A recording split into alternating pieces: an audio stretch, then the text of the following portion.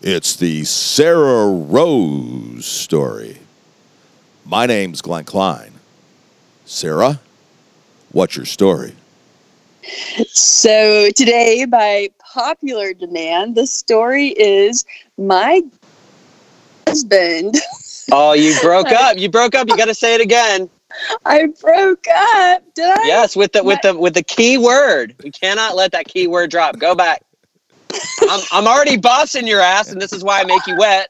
So go back. Start over. Your what husband? My gay husband. How's that? Right. Was that better? Are you happy? Much better. Are you happy? I'm happy for now. I didn't get my spanking yet, but I'm happy now. Go on, continue. 5 seconds. Well, I'm already getting wet, so. So yeah, Glenn, Case Erickson, my gay husband, is here with us today. The very first guest appearance on the Sarrah Rose Story. So yeah, you must be pretty damn special to be invited here. I am. I just pre-came a little bit in honor of your wetness. Oh God. So yeah, the two of you have met before and gotten to know each other a little bit as well. So let's have some fun today. I think that the folks have an understanding that's how this episode of SRS is going to go. Case, why don't you give the folks a little background about what you do, the book that you just authored, and perhaps how you met the coach. So, yeah, to give us your story, because it's what the Sarrah Rose Story is about. It is about our stories, and so let's hear yours. Well, I first met Sarrah Rose, the Sarrah Rose, at what I call a hippie woo-woo event. I can't remember what it was. Family. She just stood up, and I was like, I got to know that bitch. And went and chatted with her after. We just hit it off. We have so many things in common.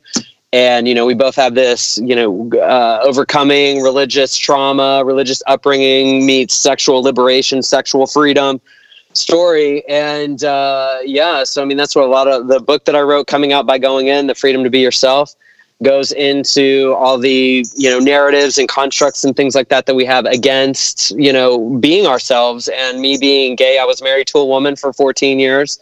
Went down that whole quote unquote good Southern Baptist boy, you can't be gay. The gays definitely go to hell. And then, the least you can do is find yourself a woman and, make an honest woman of her. And, so I did that, basically made it about 14 years before coming out, and that whole journey about 8 years ago. And I think I met Sarrah, gosh, how long? I have no concept of time. Was it like 4 years ago or 12? Like, I feel like it was probably somewhere in there.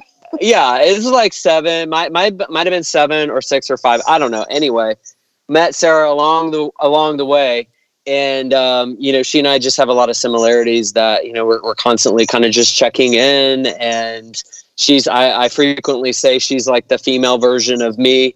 She says I'm like the gay male version of her. And so we just kind of like swap stories. We take turns deciding who are we Carrie or Samantha. We're definitely not Charlotte. No, Charlotte is off the table. There's no Charlotte at all going on with either of us, and it's pretty much Miranda like either. No, Miranda. Keep your Miranda and your Charlotte. We'd like to think that we're Carrie, but 9 times out of 10, we're like paying homage. We're like building a Samantha a shrine to Samantha and be like, who's channeling Samantha today? Like, who, yeah. Oh my God. I was just watching Sex and the City last night, actually. Me too. Well, there you go. Season 3, I don't remember which number of the episode, like episode 7 or something like that, and it was called Are We Sluts? I almost made a post about it yesterday because I'm like, okay, in my hetero married days, because I watched it, I'm going back watching it now, being fully out and all that stuff, but I used to watch it with the wife when it first came out. Because I was married from like 98 to 2012-ish, I think. And so I was married through when it was on. And so like going back and watching it, like when I watched it, I thought I was Charlotte. Cause like I identified as Charlotte more than any, through all the characters. And first of all, caveat, if any man is watching Sex and the City and identifies with any of them females, they ain't straight. Just sidebar. If you're like, So, oh, when I first, we never talked about this, but when I first watched it, I identified as Charlotte also. of course you did. And so now, like, I watched it last night, and like Samantha is just, I'm sorry for the very beginning. So I'm only like 3 or 4 episodes in, and Samantha's like going around. It's the monogamous where she's like fucking around on the realtors and like fucking the realtor in the empty loft. And, you know, she's just like rolling her eyes at Charlotte's idea of monogamy and everything. And like, she just can't even understand that Charlotte doesn't like blowjobs. And like, she's just disgusted at the fact that Charlotte is not obsessed with dick. And I'm like, oh my God, I'm so Samantha. I'm like, how did I ever think I was Charlotte? Like, Jesus Christ. Well, it just shows that people can grow. Okay, so that's what that shows. People can be transformed. I identify on Sex in the City with Big. Of course you do. Yeah, in name only, but if you know what I'm saying. That's funny.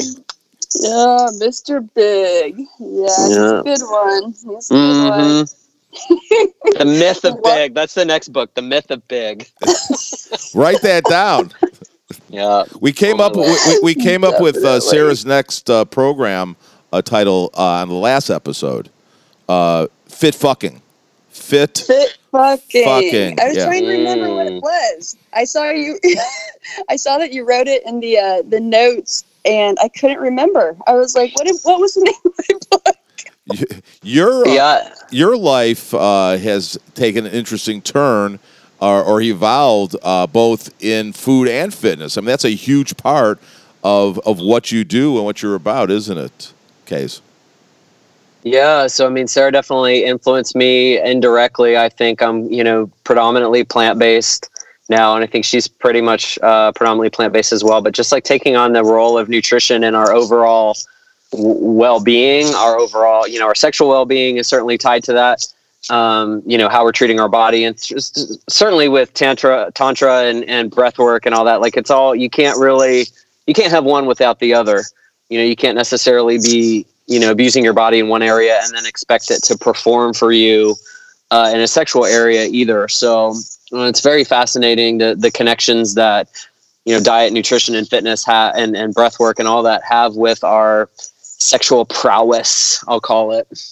Oh, absolutely. Like, in the Man on Fire program, I don't preach to guys about diet at all, but it's just as you do this work and get to know yourself so much better and like really are noticing your body and feeling alive, you can't help but to want to just give it nutritious food, and give it the food that makes you feel alive.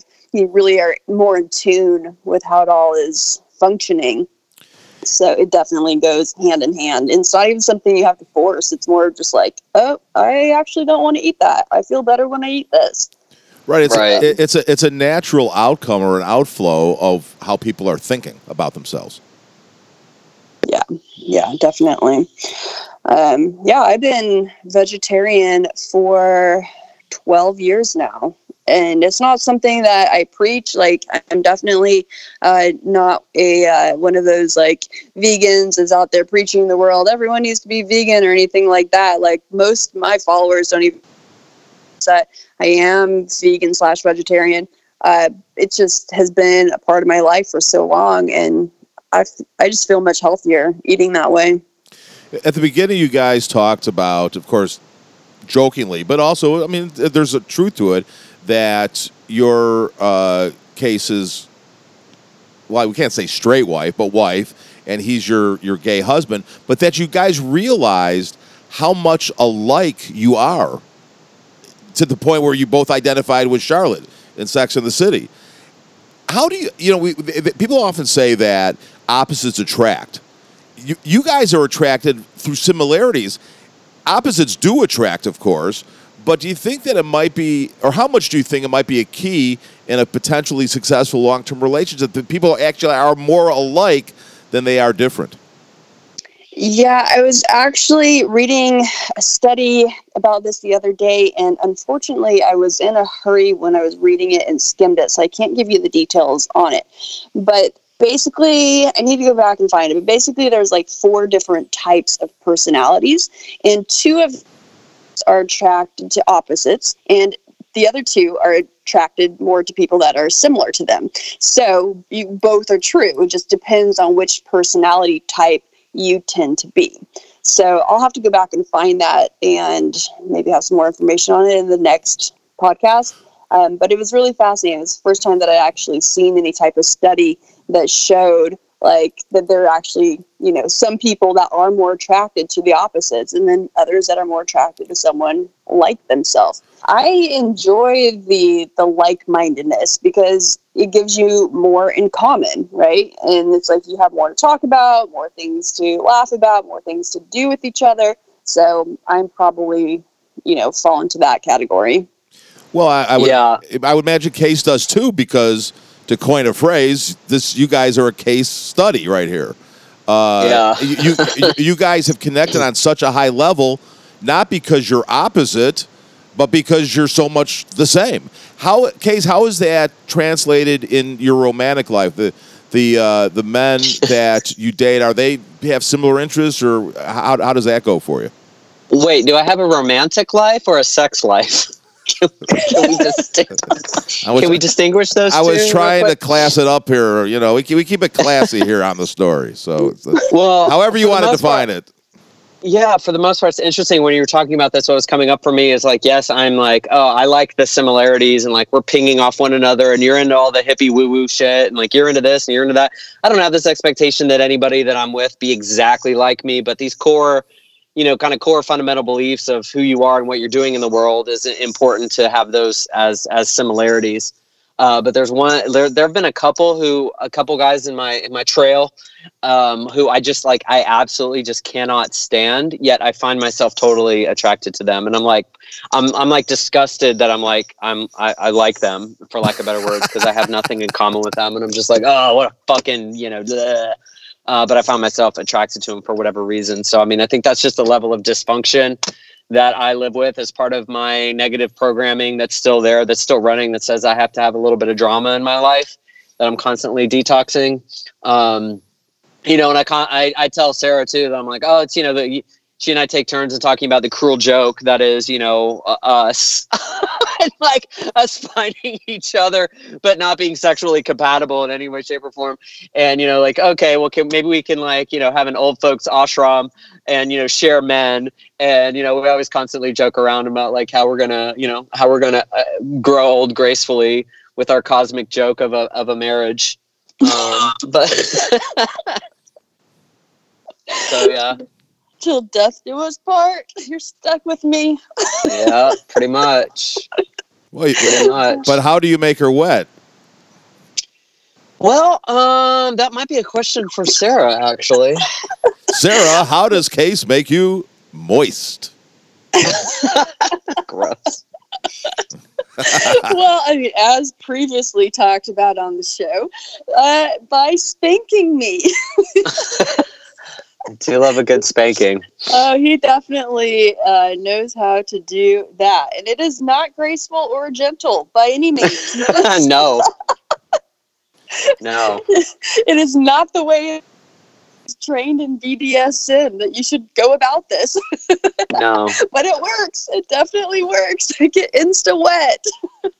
Oh my gosh, that's so funny. You weren't at the party that I went to that they took a cheese board out, like a wooden cheese paddle kind of thing, and they were like, oh, I think we should, and I just kind of started spanking, and it became a thing, like, have you been spanked, and will you take over the board and be like the honorary spanker? And yeah, there's just something, I don't know if it's my father's Marine DNA that comes out, and it's just like, bend over, bitches, but like they just dude likes the men liked it too. Like I was just going after everybody. I'm just like, I don't give a fuck. I don't care. Like everybody likes a little everyone likes a little swat. I have it that they like a little swat. Well, remember at my Wildcat birthday party, and I had the spank station. Yes. It looks really good. You spanked me good in the spank station. Spank station. in my little wildcat outfit. Yeah, there was like, there was the chocolate, the dessert station, there was the bar, and then there was the spank station. Exactly. You can't have a Sarrah Rose party without a spank station. Case Erickson, there was a chocolate pool there, so there wasn't like a chocolate bar to like eat at, but you could go swimming in the chocolate. So yeah, that was pretty hot. Everyone was like, were you able to drink or lick some of the chocolate off in the chocolate pool? Well, you could like lick it off of somebody's neck or something if you wanted to. Sounds fun. Case Erickson, what is the key in giving and receiving a good spanking? I just think being playful, like, I mean, it's like you can be rough, and I feel like that's what really the intention with a lot of the times I carry, like Sarrah and I carry about us, is just this playful energy and not being so significant. And, even if I'm rough about it, it's like you still know deep down I'm just playing around. Like, I'm not out to actually harm you. So even if there's pain involved like, even if it's rough, like, I'm being playful because I'm like, oh yeah, I get it. Oh yeah. Like, I'm just like that. Like, I'm just playful about it. So I think that's what makes a good spanking, to give and receive. Is like, I'm being playful and rough. I'm like, yeah, sign me up. Make daddy proud. God rest his soul. Let's turn that bitch over in his grave. Oh shit, he don't have a grave because he donated his body to science. But anyway, make him proud wherever he is, that his, big gay son is playful and rough with a spank paddle. I think that's what would make make the Southern Baptist Marine preaching father proud, is to be playful with your spankings. That's the key. I promised to ask him about this in the afterlife. Yes, we'll be in line. We'll be like, no, we're not going to get to God yet. I want to find my dad. Find out what he thinks about me. Oh yeah, I'm sure he's right in line for sure. Can you imagine? Can you imagine the freakery? Yeah, we can.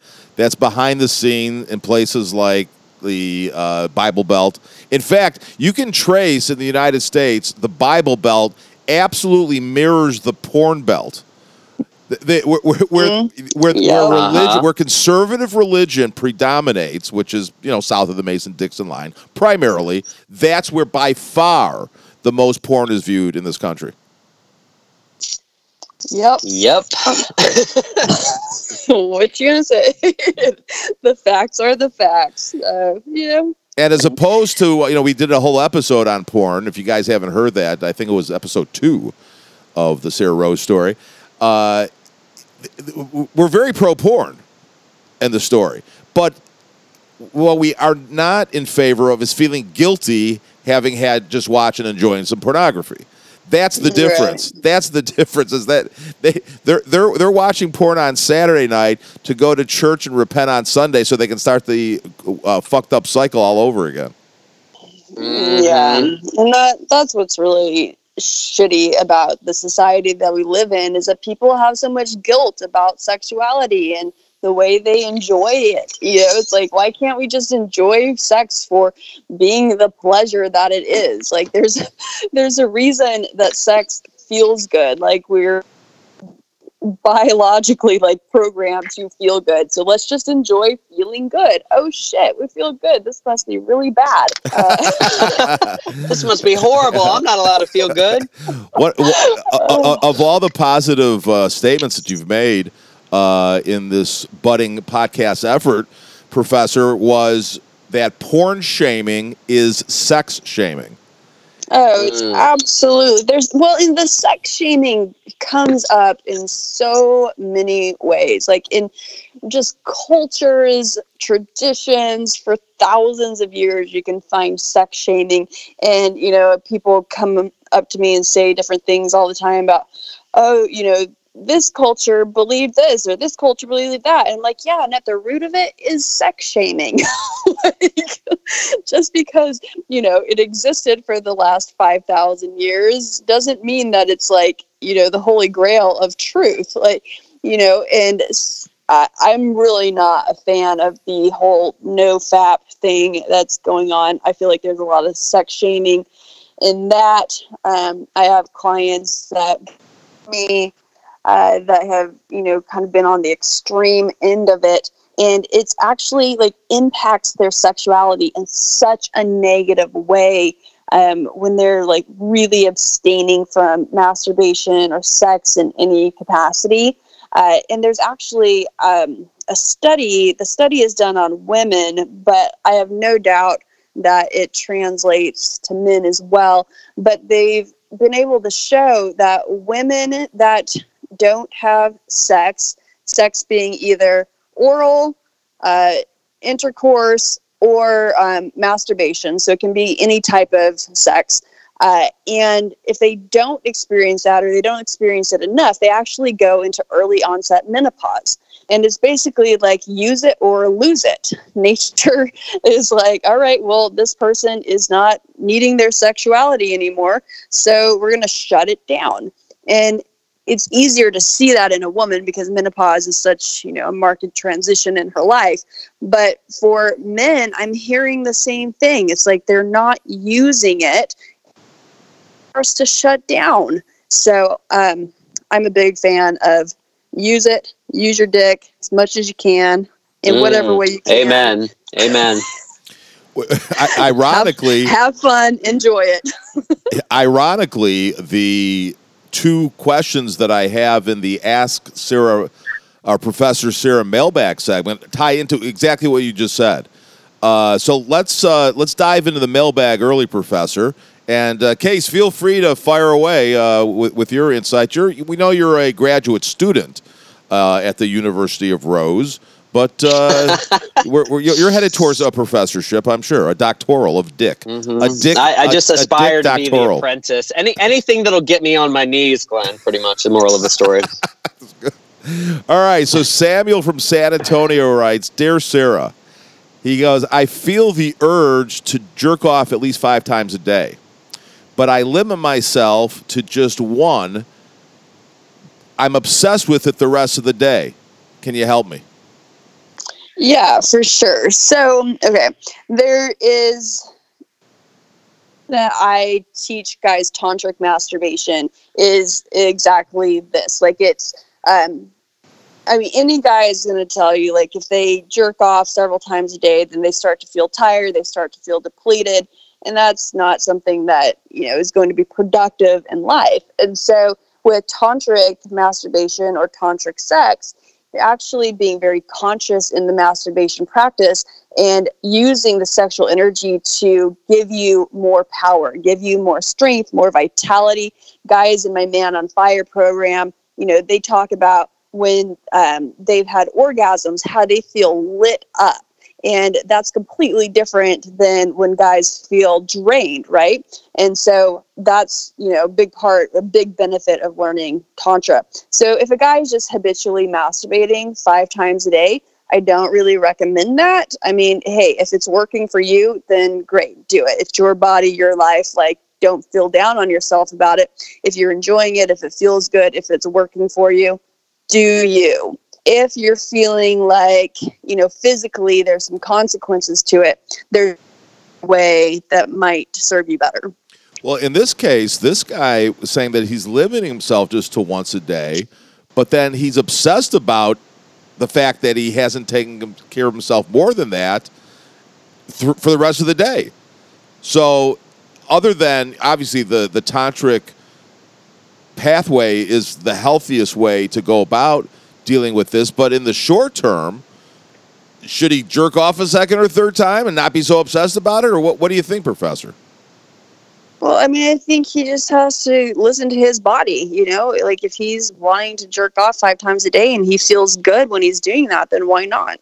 The science shows the more a guy ejaculates, the healthier he is, the longer he's going to live, less likely it is to have prostate cancer. So I'm just saying, if you feel good, do it. You mentioned don't. I wonder how much his wanting to limit it has to do with at least the mindset that has weaved its way into the NoFapping movement. There are people right now, Sarah, they have no idea what we're talking about. Why don't you explain that and talk, you already have talked a little bit about why you think that might be an ineffective approach, but what is it? What's their concept, the NoFap movement?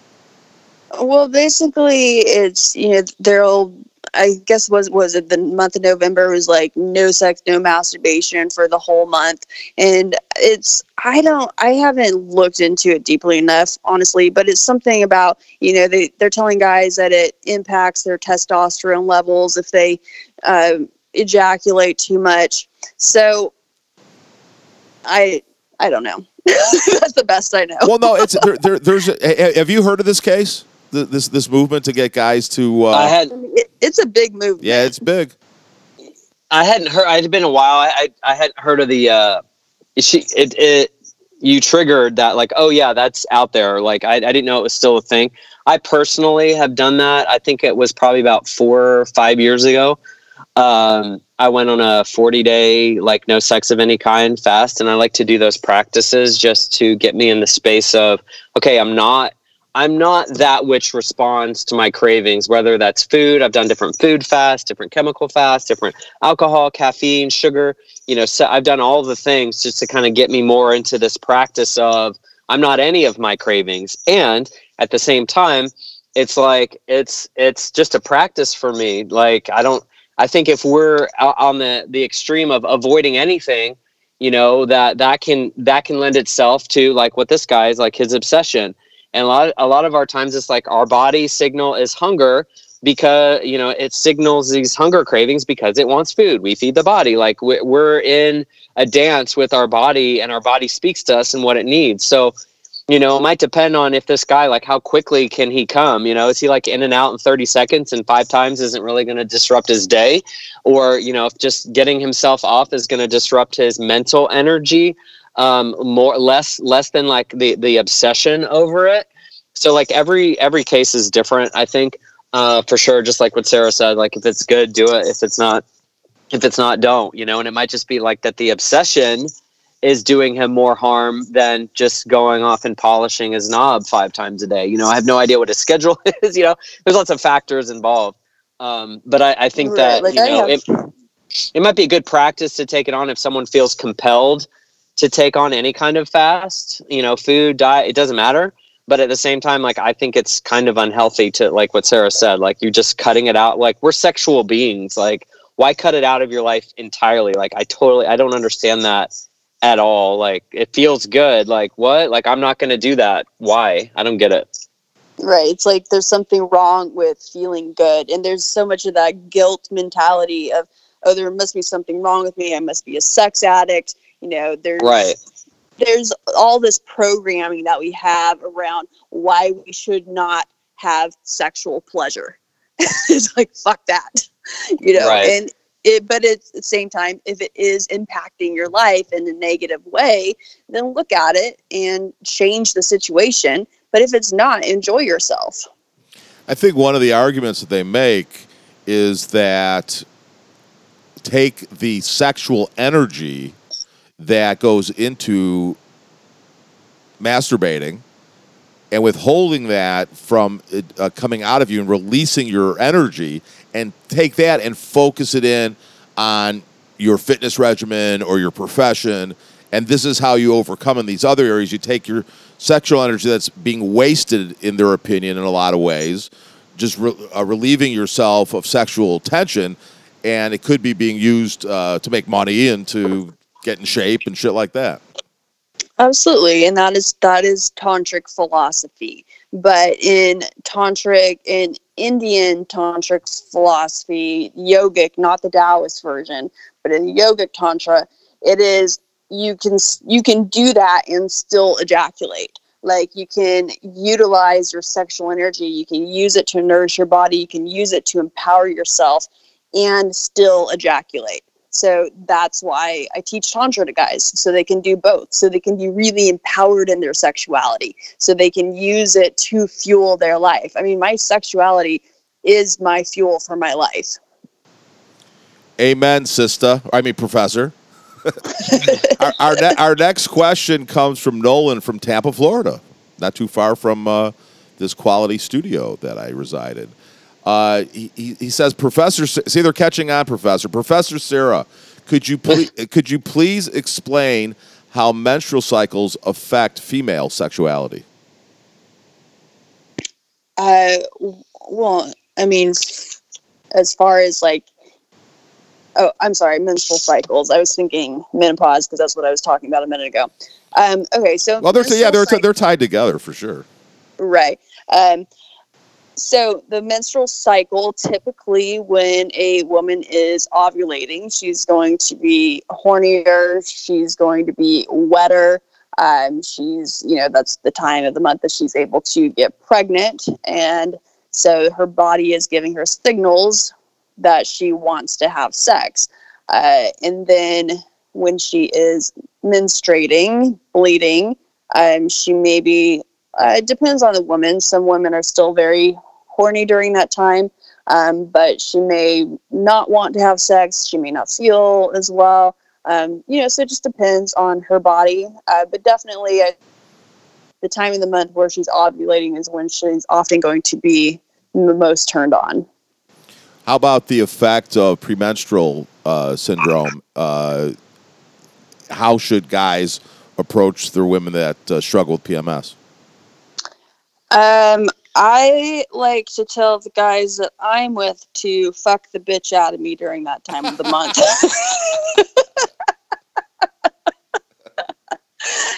There was actually one dude, I told him, I was like, I am so mad at everything right now. I have, horrible PMS.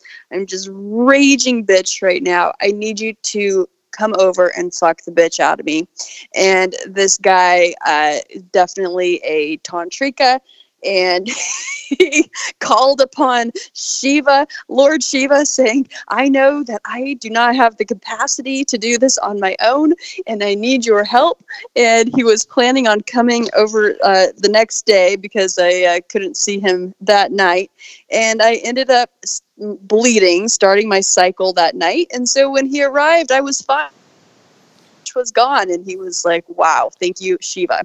That's funny. Yeah. So fuck the bitch out of her, or pray to Shiva. What if the girl? Yeah, exactly.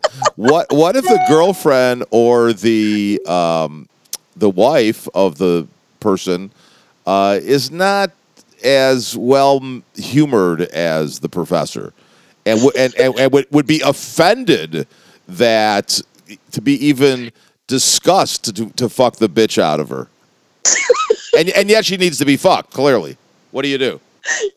She clearly needs to be fucked. Oh well, maybe retreat into the man cave for a week. I don't know what else to say. I was going to say refer her to your course for women. Yeah, let me help unlock all the layers so she can have the humor. It's a very good point. Well, if you're interested in conversing with Professor Sarrah, you can send your questions for the Ask Professor Sarrah Mailbag Segment to hello@tantricactivation.com. hello@tantricactivation.com.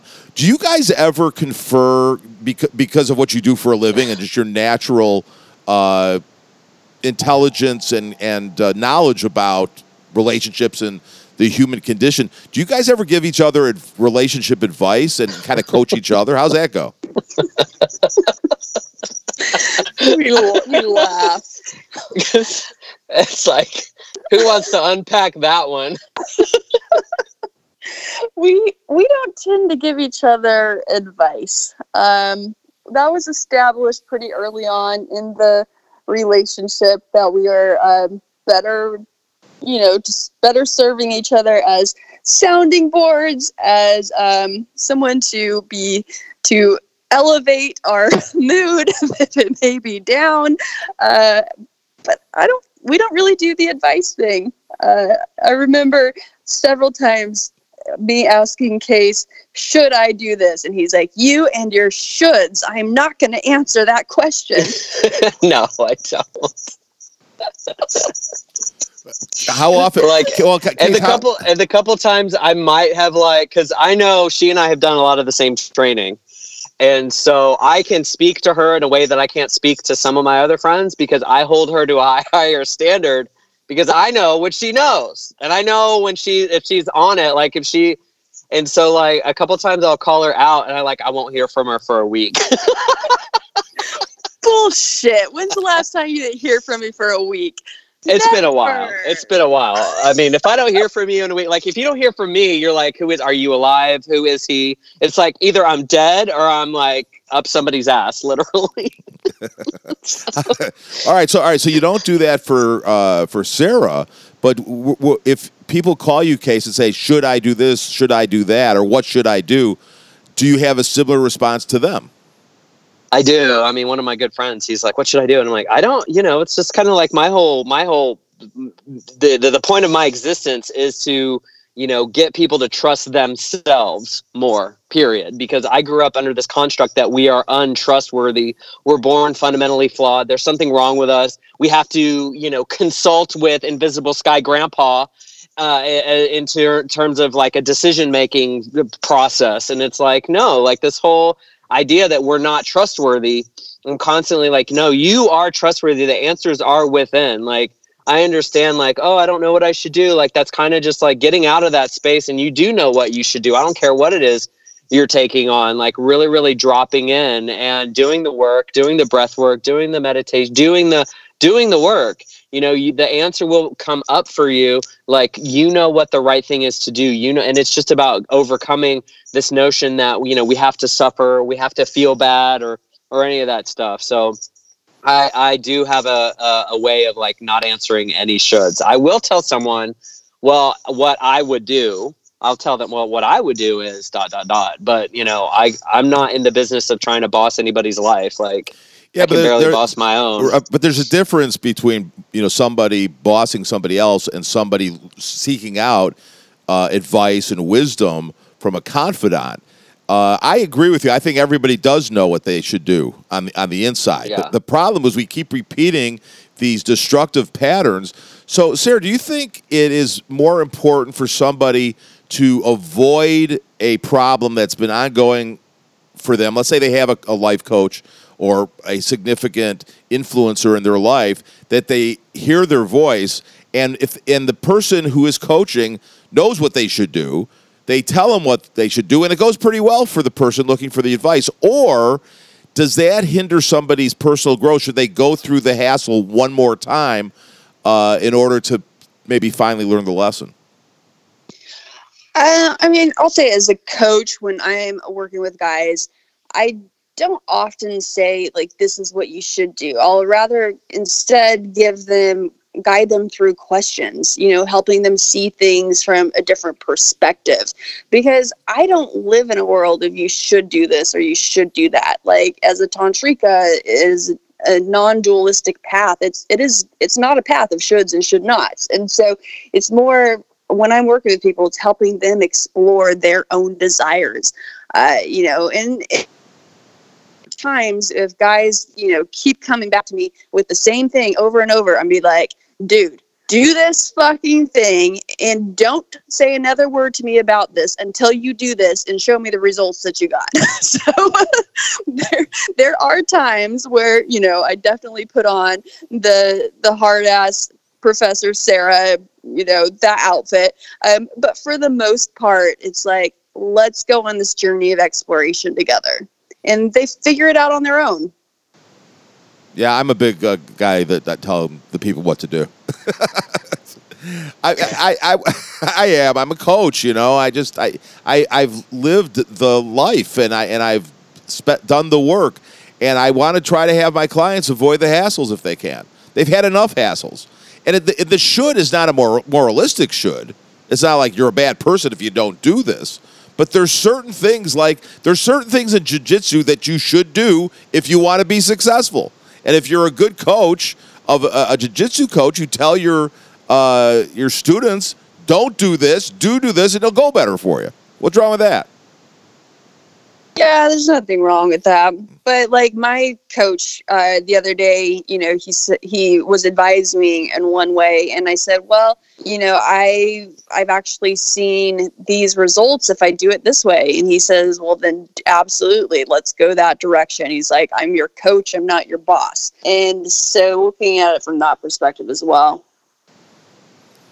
Yeah, I think it's just about like educating people on if you do this, then this is the result, and like taking the morality out of it. Exactly. And I think the phrase "should" can carry some morality to it. So it's more, at least for me, like, because then it's like, oh, you should or you shouldn't. Like, oh, then there's some judgment attached to it, like what's going to happen. Versus if I do this, then that. Like, and that's in the relationship department, that's in the sex department, that's in the money department, that's in the food department, that's in every department. Everything that we do is going to have a reaction or a result or a consequence. And it's not so much like, okay, it's just understanding the impact of our actions, our behaviors, and all of it. And if someone's gonna, I enjoy when clients come to me and they coach, and it's like they've made this investment in the program, or they've made this investment in themselves. So it really gives a lot of, and I'm sure Sarrah can say this as well, gives us a lot of permission as like almost like trainers to be like, look, you invested in this,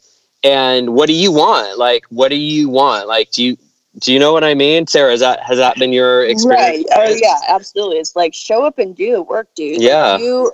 Like you're invested a lot of money. You've got your time invested in this, and now get in there and do the work. And but the work that I do with guys really leads them a lot into their own unconscious and subconscious. So Right. I don't need to be telling them what to do, because it's the coaching that I do isn't advice driven. It is desire driven, like them going towards their desires.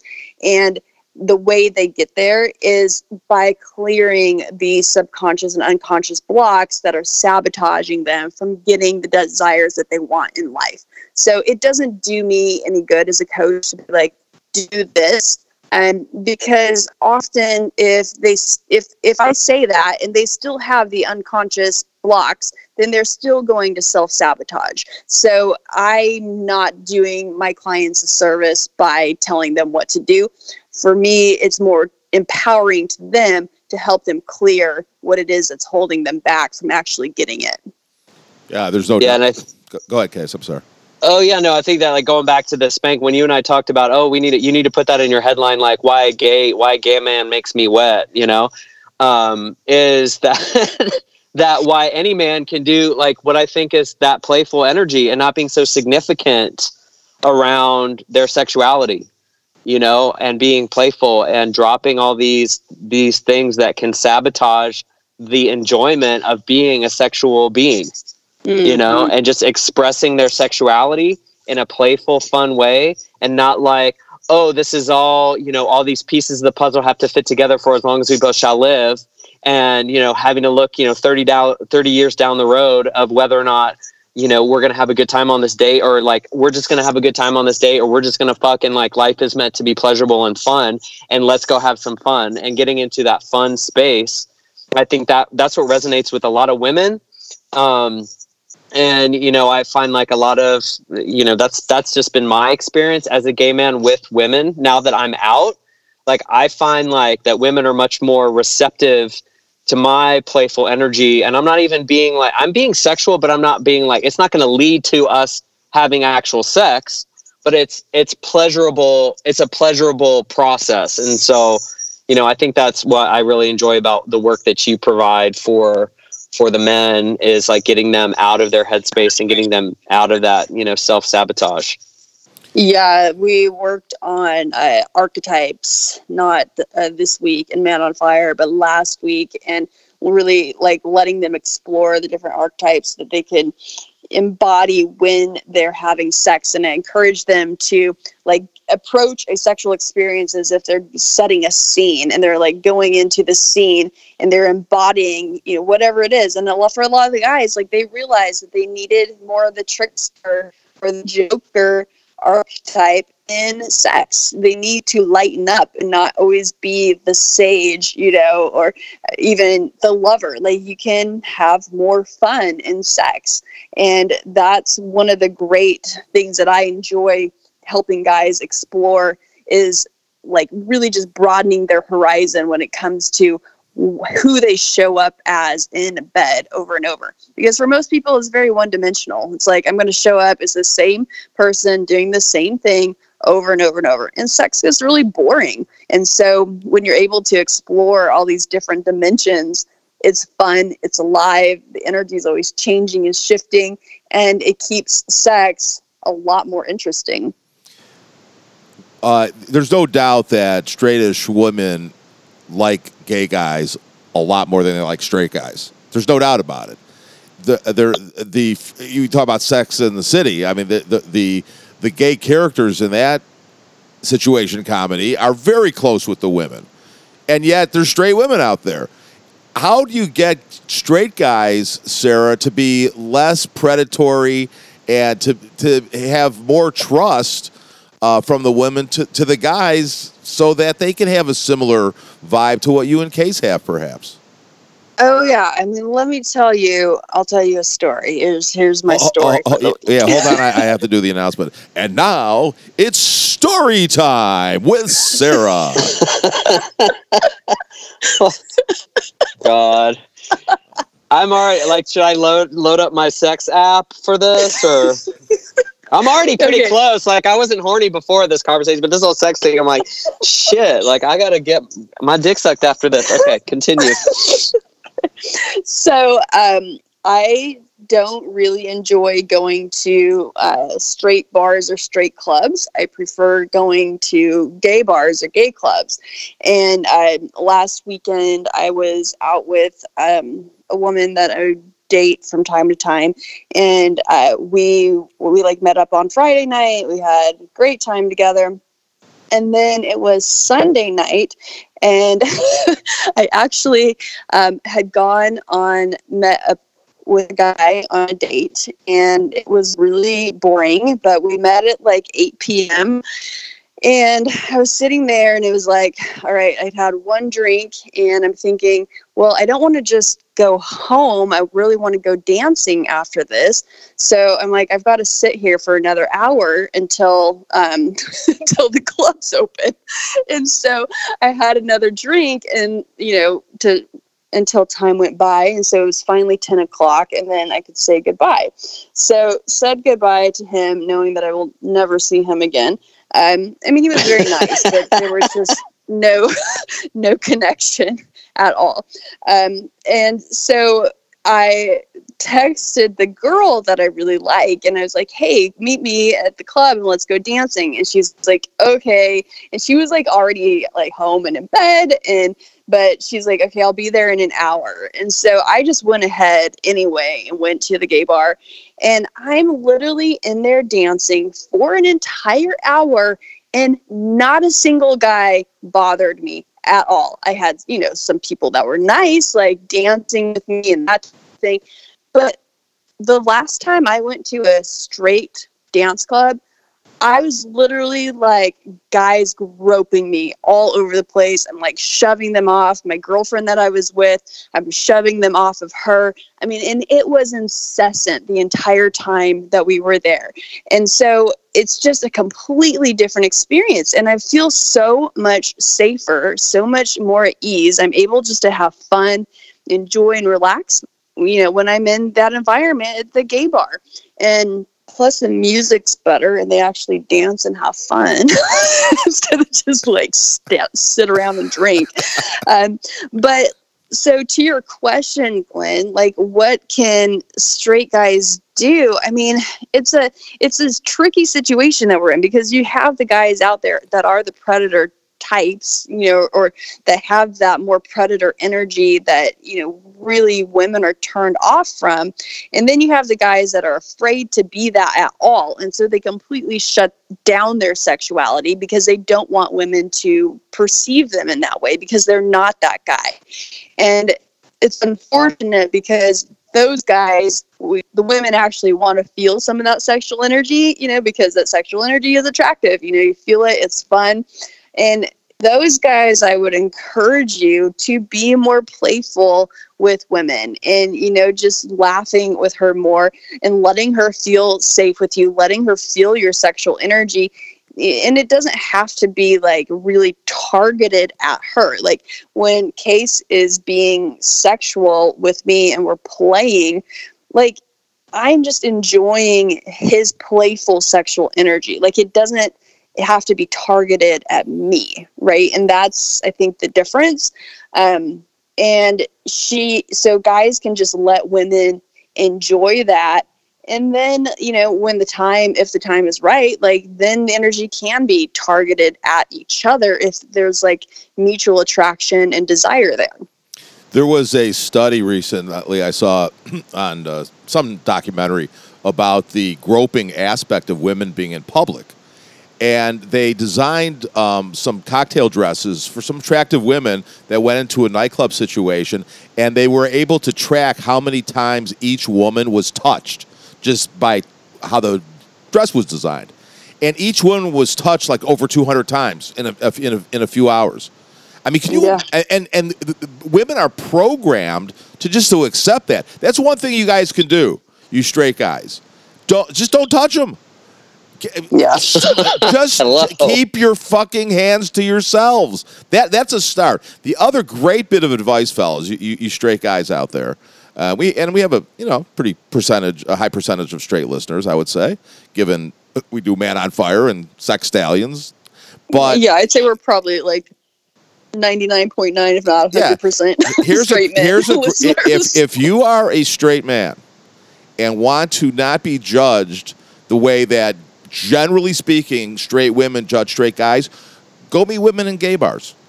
The Sarrah Roses of the world are in the gay bars, believe me. And if you have that safe energy and you're not being a jerk, you're going to meet some nice women that way. And they're going to know that you're... And by the way, it's great because when straight guys go to gay clubs a lot of times, the straight guys get to feel how the women feel in straight clubs, if you follow my drift there.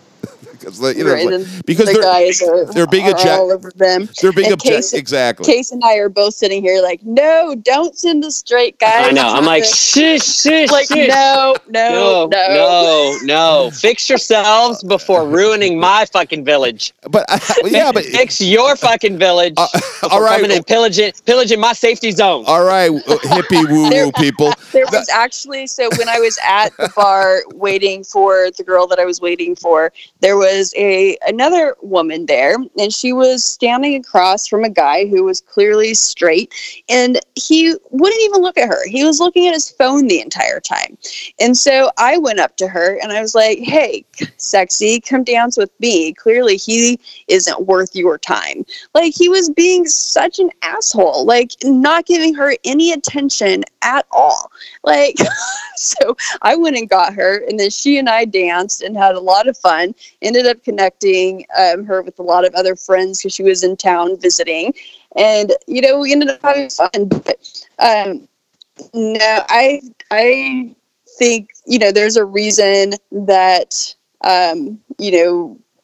the queer, bi, lesbian, gay community, they have their space, and they like it to be that way. No, of course. No, but a little kidding aside, if a straight guy who's dyed in the wool hetero, if he's willing to go into a gay bar, he's already down the path of doing some work. Because a lot of straight guys just won't even go in being concerned that being seen in a gay bar would paint them as being homosexual. So if somebody's willing to go in there, that says that they're kind of open to the vibe that is resident in a gay club situation.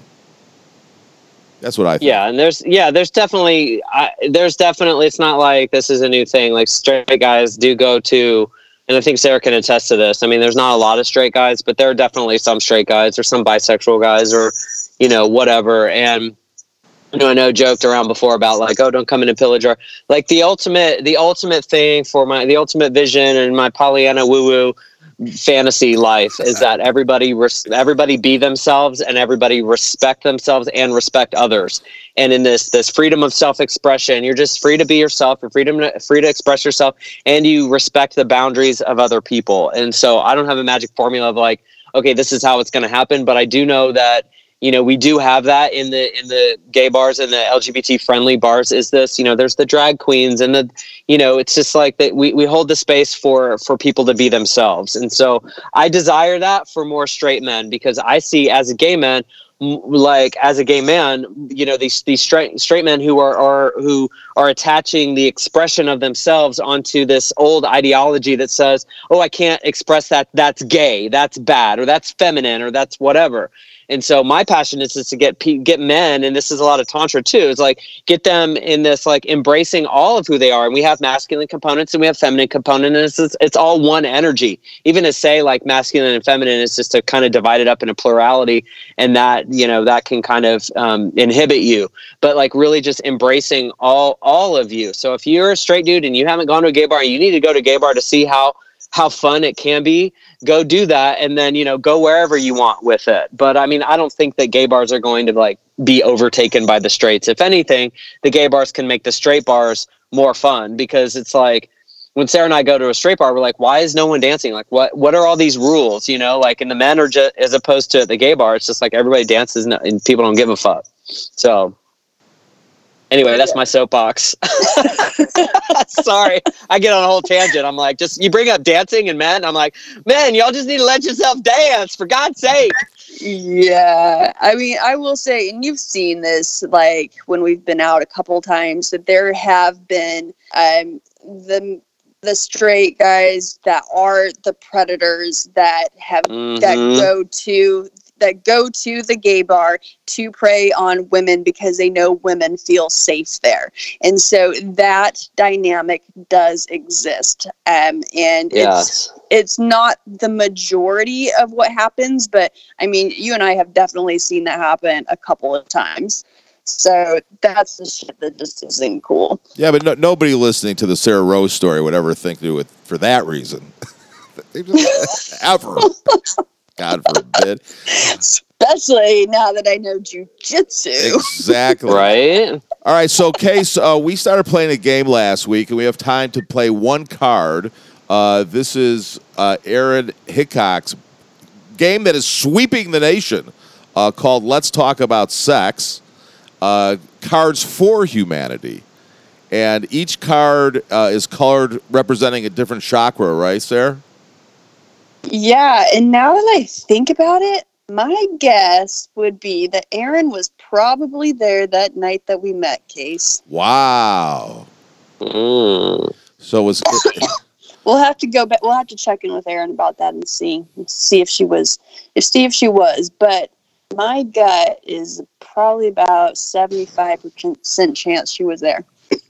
Well, okay. we have an opportunity to get into one of Aaron's questions, and like I said, there are different colors. This one is an orange color. What chakra would that be, Sarah?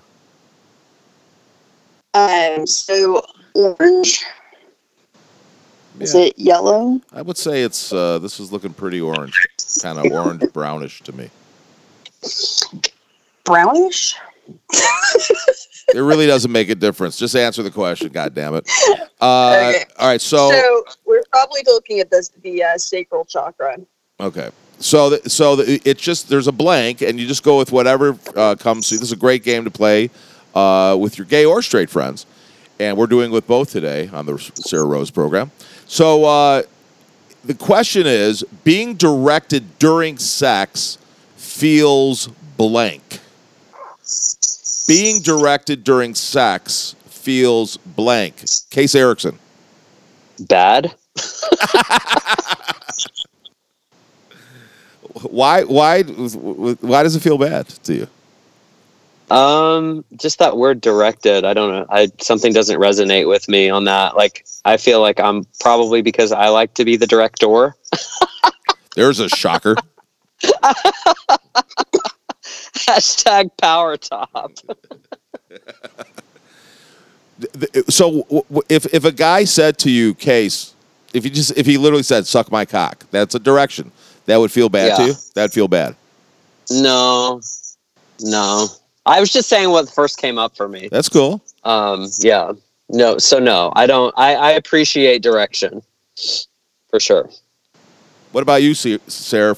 Being directed during sex feels... See, when I hear directed in sex together, for me, it comes up as like a BDSM scene that is being directed. And so for me, that feels safe. That feels like my needs are going to be met. That feels like, me and my partner are on the same page with things. It feels like this is going to be fun and I'm getting to explore things that I'm wanting to explore right now. So for me, I like it. I like seeing it in that perspective. You've talked quite a bit about the Dom-Sub dynamic, and I think that has a lot to do with how somebody would perceive the answer to that question. Mm-hmm. Yeah, that's initially what comes up for me. I guess a lot of people would just think of it in terms of conventional sex, which, I'm not a fan of. Just like basic boring sex and like, okay, do this, do that kind of thing. And from that perspective, I can see how people would have a negative opinion of being directed.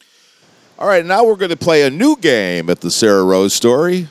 It is called the Newlywed Game. Yes, ladies and gentlemen, we know that Sarrah and Case are, they have an unconventional marriage, but we're going to find out how much they actually know about each other in the Newlywed Game. Okay, so Case, Sarah's favorite dessert is... Ooh, favorite dessert? Champagne and strawberries? Sarah? Champagne. Just the champagne. Just really champagne is what's really coming up for me, but I thought to add the strawberries to not, What, Sarah, what is your favorite dessert? Well, close. I mean, I would say like champagne truffles would be my favorite chocolate. Well, Bob Eubanks would not give you points for that. No. It would be truffles or strawberries. All right, so Sarrah Rose, what is Case Erickson's favorite cheat food? I'm fixated on food here for some reason. Favorite cheat food? Yeah, if he's not eating the vegan or the vegetarian, what's his go-to? I'm going with Oreo cookies. I have so many. Like, I'm just a big food cheater. Right, like, but it has to be a direct match on the Newlywed Game. Oh, pizza was what I was going to say. All right, pizza. Right. See, that's the honesty that we enjoy here on the Sarrah Rose Show. And honestly, Case Erickson could not think about a better first guest in this budding podcast effort, the Sarrah Rose Story, than Sarah's gay husband. Thank you so much for doing it. The book is called Coming Out by Going In. Case Erickson all over the Instagram machine, and you can get that book wherever books are sold, I would imagine. Yeah, Amazon right now. So, yeah. Awesome. Anything else that you'd like to say to your gay husband before we say goodbye to him? Well, I'm sure I'll be hearing from you like in the next 5 seconds. So. Well, after he takes care of himself, or somebody needs to take care of him, apparently. Then I'll hear all about it. All right. Well, we can't thank you for listening. We can't thank you more for listening. And please let us hear from you with questions for the professor at hello@tantricactivation.com. And get involved in the programs that are available at the website, the Man on Fire and the Sex Stallion and Pussyology. And ideas for topics that you want to hear, other guests that you might like to hear. So just, Sarrah, it's an interactive effort here on the story. Oh yeah, we just want to have fun. And that is what we do on the Sarrah Rose Story.